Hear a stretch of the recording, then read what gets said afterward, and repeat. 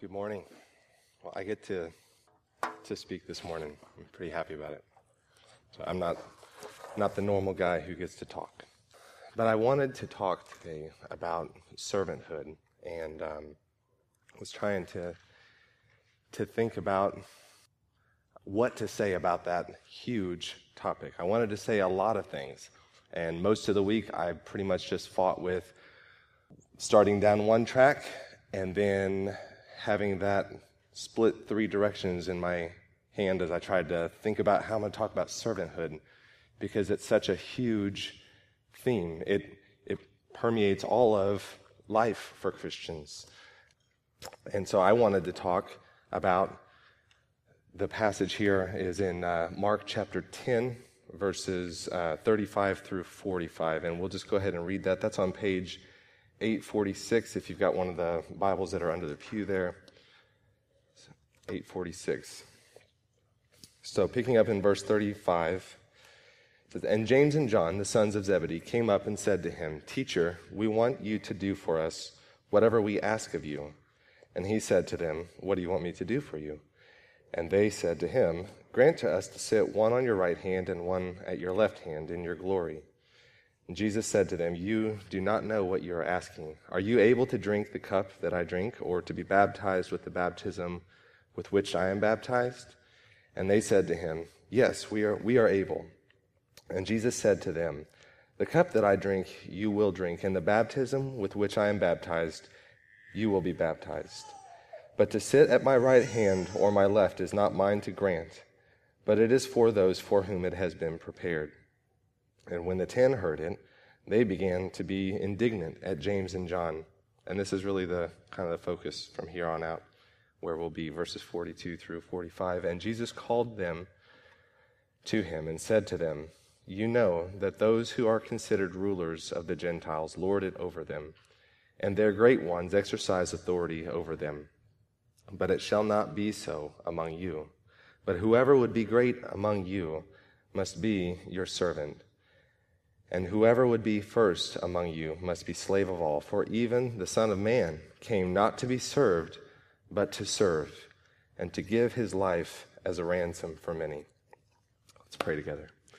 Father, I pray that you would give us understanding into your word, that you would give us insight, that that insight wouldn't fade on our hearts, but that it would find good soil, that your Holy Spirit would bless it and make it come alive to us. God, that this wouldn't be black dots on a page, but would be life and truth for us. God, would you shape us today more into the image of Christ? Would you make us servants of all? I pray these things in Jesus' name. Amen. So, I guess I was wanting to talk about a lot of different things about the topic of servanthood.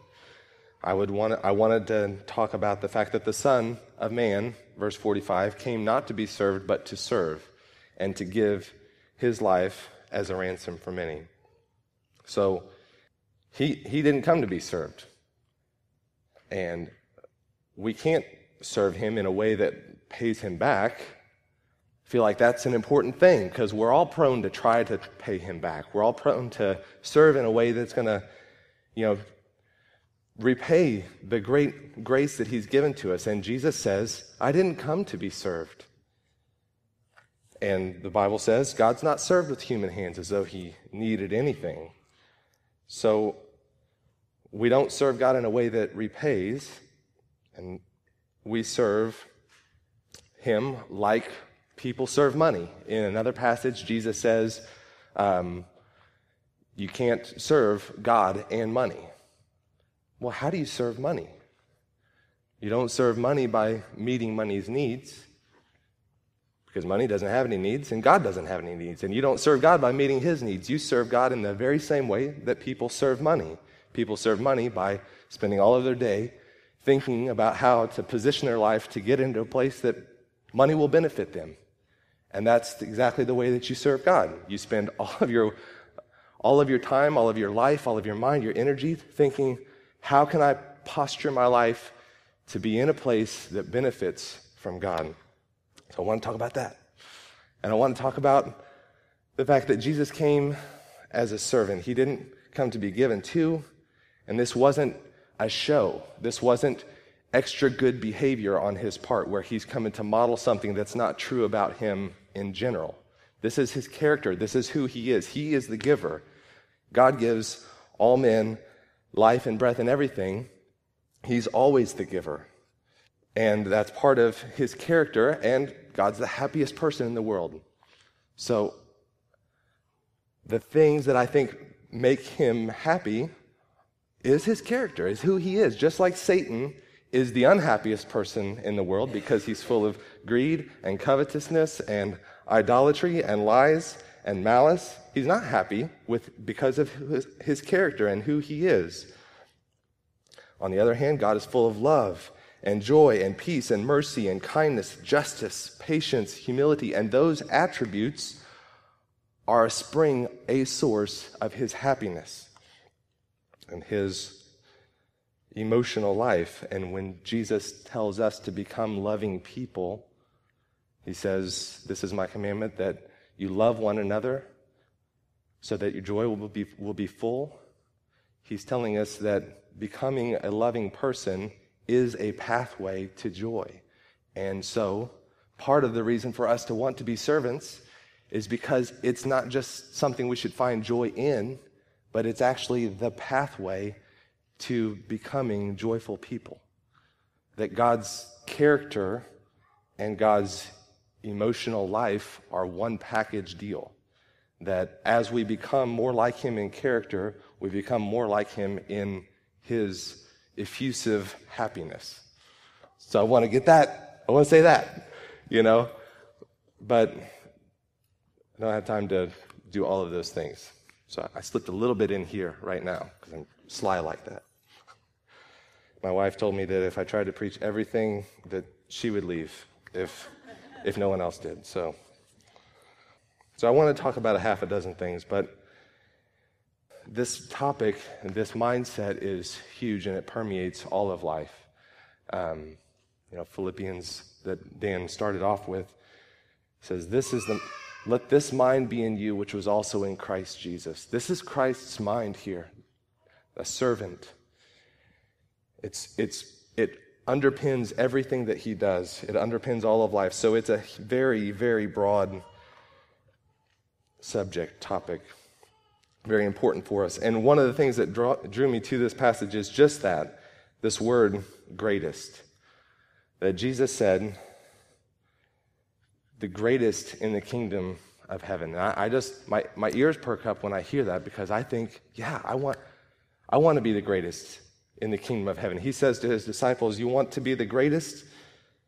This is like the secret to Christian life. This is it. This is how you become the greatest. Well, be the servant. You want to be first in the eternity? Sounds good to me.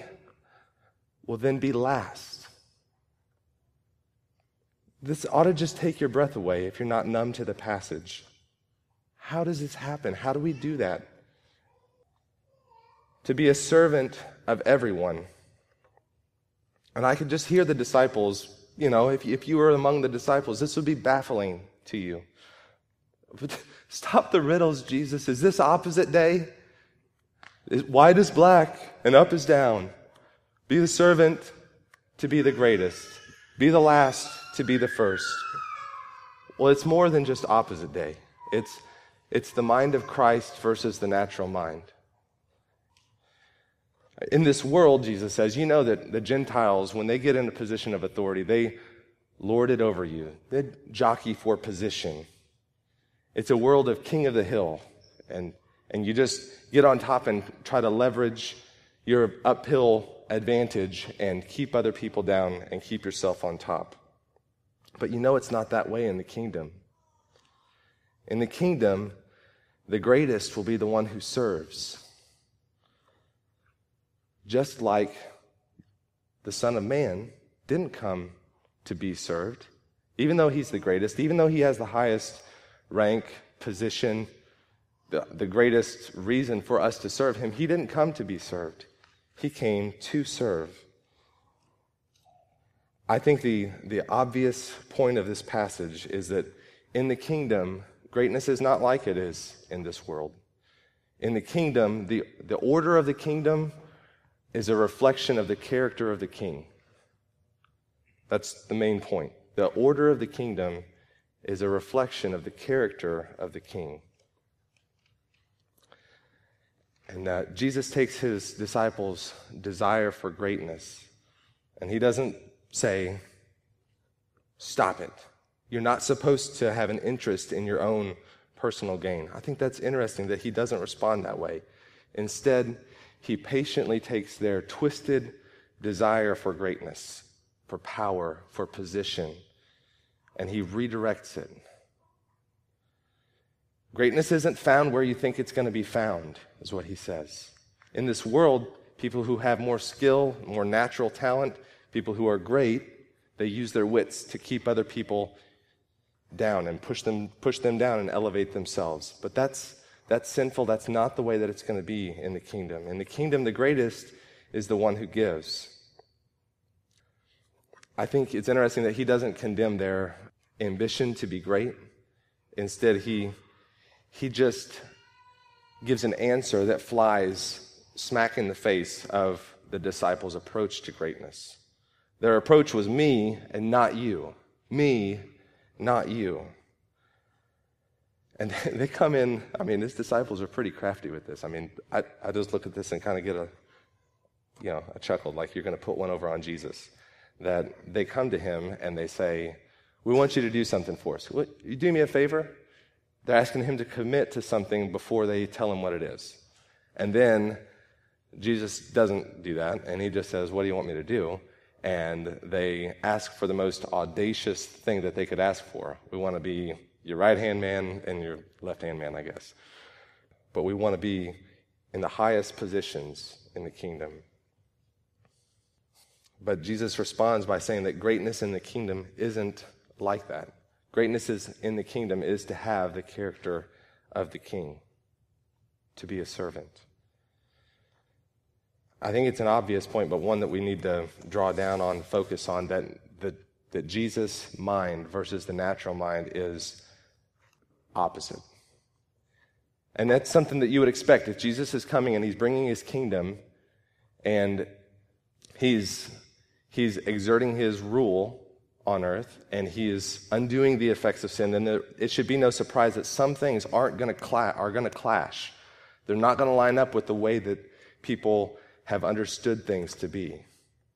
Which is why, even though we know this to be true, the greatest is the servant. Be a servant of all. We know this to be true, but we still need to hear it, even though we've heard it 100 times. That life isn't found where you think it's going to be. This is just, Jesus' mindset is totally different. Life isn't found where you think it's going to be. Life is going to be found in dying. If any man would come after me, deny himself, take up his cross, and follow me. You try to save your life, you're going to lose it. But if you lose your life for my sake and the gospel's, you'll save it. So you don't want to lose your life, so lose it and save it. It's just baffling. You want to be the greatest, don't you? Well, then be a servant, someone who has no rights, whose every decision is dictated by someone else. That's the greatest. You want to be the first? Be the last. Just blows your mind away when you stop and think about what he's saying. God's wisdom looks foolish, 1 Corinthians. His strength looks like weakness. The most important is the servant. Count curses as blessings. When you suffer for doing what's right, be glad about that.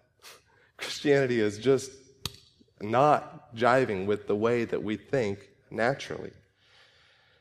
And we had better admit that before we think we just know what this is and we've got this, because it's different than what we expect. And even if we learn it once, we need to learn it again, because daily we forget that the greatest is the servant. So what does it mean to be a servant? And Jesus just says to him, well, greatness isn't found where you're looking for it. He flipped greatness on its head. He didn't change the definition of what the word great means. Great is still like the thing that is of highest value. But he totally confronts what they expected that greatness would do. So they come to him and they say, we want these positions, we want to sit one on your right and one on your left. And Jesus says, greatness won't sit at all. Greatness is going to serve. You have an idea of greatness that is borrowed from the world. That's not what greatness is in the kingdom. Greatness is to have the character of the king. Just like Jesus, who was greatest among them, came and was the servant of everyone.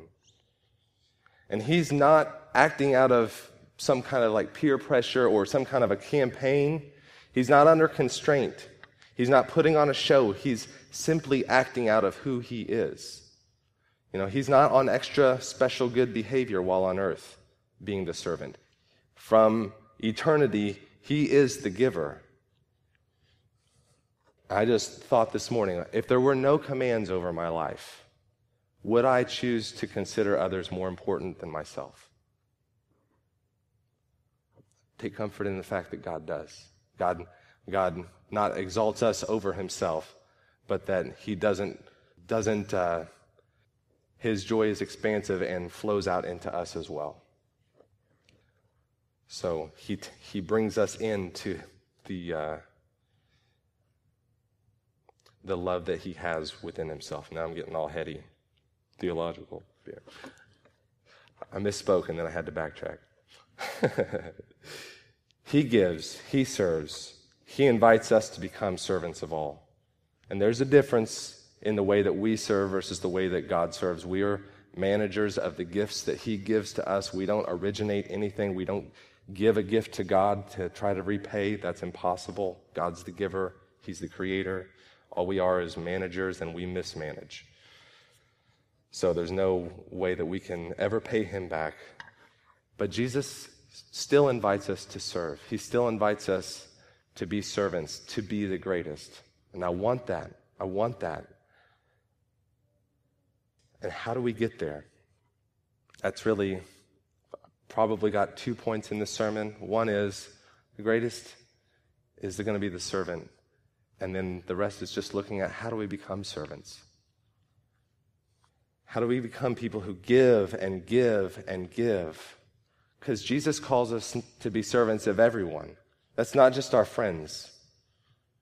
We have a hard time giving to people in the church, and sacrificing for others here. But Jesus doesn't call us just to sacrifice for our friends. He calls us to love our enemies, to bless those who persecute you, to pray for those who spitefully use you. It says to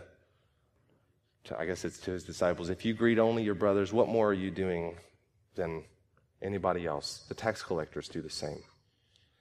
Be like your Father, because he gives sun and rain to people who hate him. He gives to his enemies. He blesses people who disregard and despise him.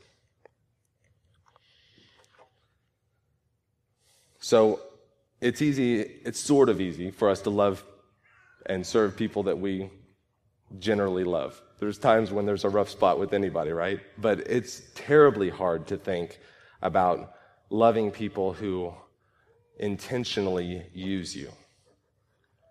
That's not going to happen by our strength. That's going to be something that's supernatural. So how in the world do we become people like this? We won't get to be radically loving the way that God calls us to and being the servant of everybody by simply saying, I want to be a servant. I want to be a servant. I want to be a servant. Need to be a servant. Just going to do it. We are meant to serve with the strength that he gives us, and he gives us strength while we trust in his promises. Like, it's better to give than to receive. That's a short one. That's easy. We should memorize that. It's better to give than to receive, so that next time you're in a situation where it just feels easy to take out of this situation, you can have your mindset flipped and informed by Jesus. It's better to give, and I want to be the giver in this situation. I want to be the one who's taken advantage of in this situation, because that's better. That's true. I want to live in that. And it's a principle that infiltrates all of life. It's the mind of a servant. I mean, what would happen if we just got a hold of that? That's short, it's easy to comprehend, but what would happen if we got a hold of that? And this afternoon, went home and for 30 minutes tried to plan how to be a blessing to 4 other people this week. Like, just planning, how can I be the one who blesses others, who gives, who is a servant to others? And there's no right way to do this, but just make up something. I mean, what if on Tuesday I planned to call somebody with a verse and encourage them about something that God's shown me lately? Or what if on Wednesday somebody shows up at my house with a loaf of zucchini bread, and I am very thankful to that person for, their gifts. And what if I just show up at somebody's house and put my hand on their shoulder and pray for them? And what if I go out this week and get a $8 meal at a restaurant and leave a $20 tip? Like, what if we just became people who were others-oriented and got the concept that it's better to give than it is to receive? And of course we can do all those things for show, we can do them for the wrong reason, and we can want to be seen, and we can just as easily not want to be perceived as somebody who wants to be seen, and so then neglect doing it. I don't want them to think that all I wanted was the show, and so I'm so prideful, I won't even do it. Ignore that. Ignore that inner conflict and just be somebody who lives to bless others. Be a servant of all, to be greatest in the kingdom. Christ didn't come to make a people who were cleaned up morally and, don't do certain social no-nos. He came to make a people who are full of love and zealous for good deeds. That's what Christ came to create. Came to create hearts of servants. That's greatness in the kingdom. People who don't look out just for their own interests, but also for the interest of others. What if we esteemed the role of a servant the way Jesus does? If we actually got to the heart of greatness in his kingdom, and we weren't duped into thinking greatness like this world esteems greatness. Find ways to be givers. I know a guy I found a few years ago who has some financial goals, and one of his financial goals is that during the course of his life, he wants to be able to give away $1 million while he's still alive. And he's not ultra wealthy. He does all right, but he's not uber wealthy. And I just think that's an encouraging example of a servant love. These are my goals in life. I'm strategizing for how I can bless other people. I've got my own personal financial goals. I've got my own educational goals. I've got my relationship goals. I've got these goals in life. Do you have goals that show the priorities of the kingdom to be a servant? We should find ways to be givers. That's what I want to encourage us towards today. It's just to dream a dream that says, service is my heart's desire. I want to give, I want to bless, I want to be sons like my Father, who gives to all men life and breath and everything. We give differently. I'm not saying that. But why are we here today? I mean, just as an example, this little caveat, this little section of time that we have together, why are you here? Did you come to hear from the Lord? Did you come to worship him, to be encouraged? I hope you did. I hope you did. But I also hope that as you came this morning, there is a mindset in you, the mind of Christ, that is the heart of a servant that says, I'm coming to bless somebody. I'm coming to give something. I've thought through how I want to speak into somebody's life. I know this person's going to be there, and I know that they have whatever need it is, and I want to come and meet that. I want to be the body together. We're talking a lot about what that means. But this is a huge piece. No matter how we strategize and how we change the structure of our service, if we don't have hearts of servant, it won't work. Because that's what it is to be the body of Christ. Well, how do we do that when people are obnoxious? Because people just are. I mean, it's just tough to deal in a world with other sinful people. And so say, give. Well, how do you do that? You can't do it on your own. You can't do that in your own strength. You need to bank on the promises of God. And here's one that I think is huge to me. I go to it a lot. I probably have talked about it here before. I don't know. But Matthew chapter 7. I'm going to turn over there real quick. Matthew chapter 7, that is on page 812 and verse 7. Ask and it will be given to you. Seek and you will find. Knock and it will be opened to you. For everyone who asks receives, and the one who seeks finds, and the one who knocks it will be opened. Or which one of you, if his son asks for bread, will give him a stone? Or if he asks for a fish, will give him a serpent? If you then, who are evil, know how to give good gifts to your children, how much more will your Father who is in heaven give good things to those who ask him? So, whatever you wish that others would do to you, do also to them. For this is the law and the prophets. What's the logic here? I don't like that there's a new heading. They are on verse 12, the golden rule, where it starts that off. It's kind of a recognizable text, so it makes sense that they made a little paragraph break there, but those aren't there in the Bible. And I think it's distracting because Jesus' logic here is, come ask, because you have a Father, and he gives good gifts to his children. You all know how to give good gifts, and you're evil. Your Father in heaven isn't, and he knows how to give what's good. How much more will he, who is perfect, give what's good? So, therefore, treat others the way you want to be treated. Jesus is pulling off of this illustration that God is a good Father, and he knows how to supply what you need. You give your kids good gifts.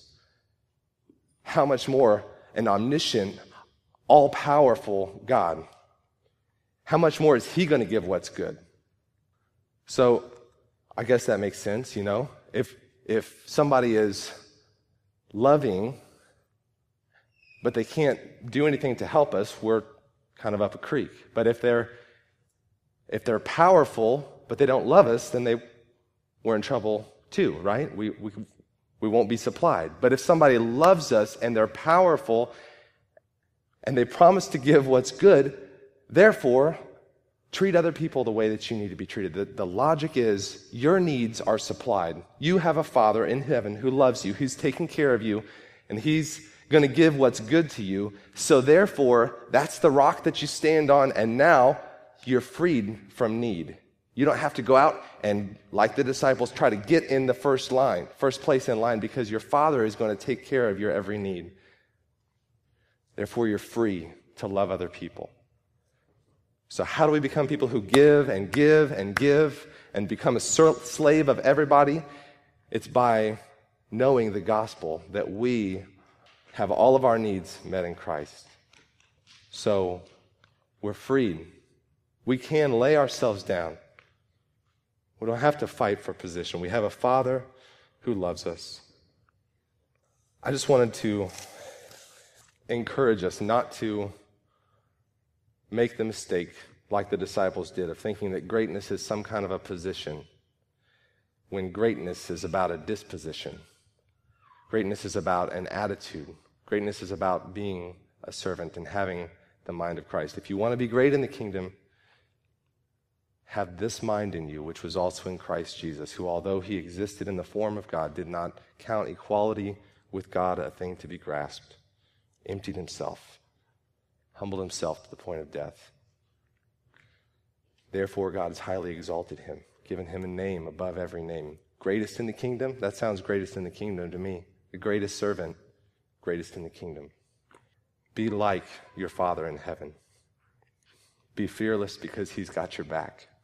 So go, love, and serve. Let's pray.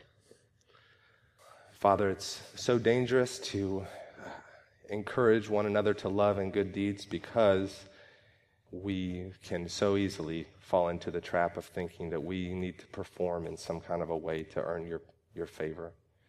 That's not it. You have given us everything that we need, all things that we need through Christ.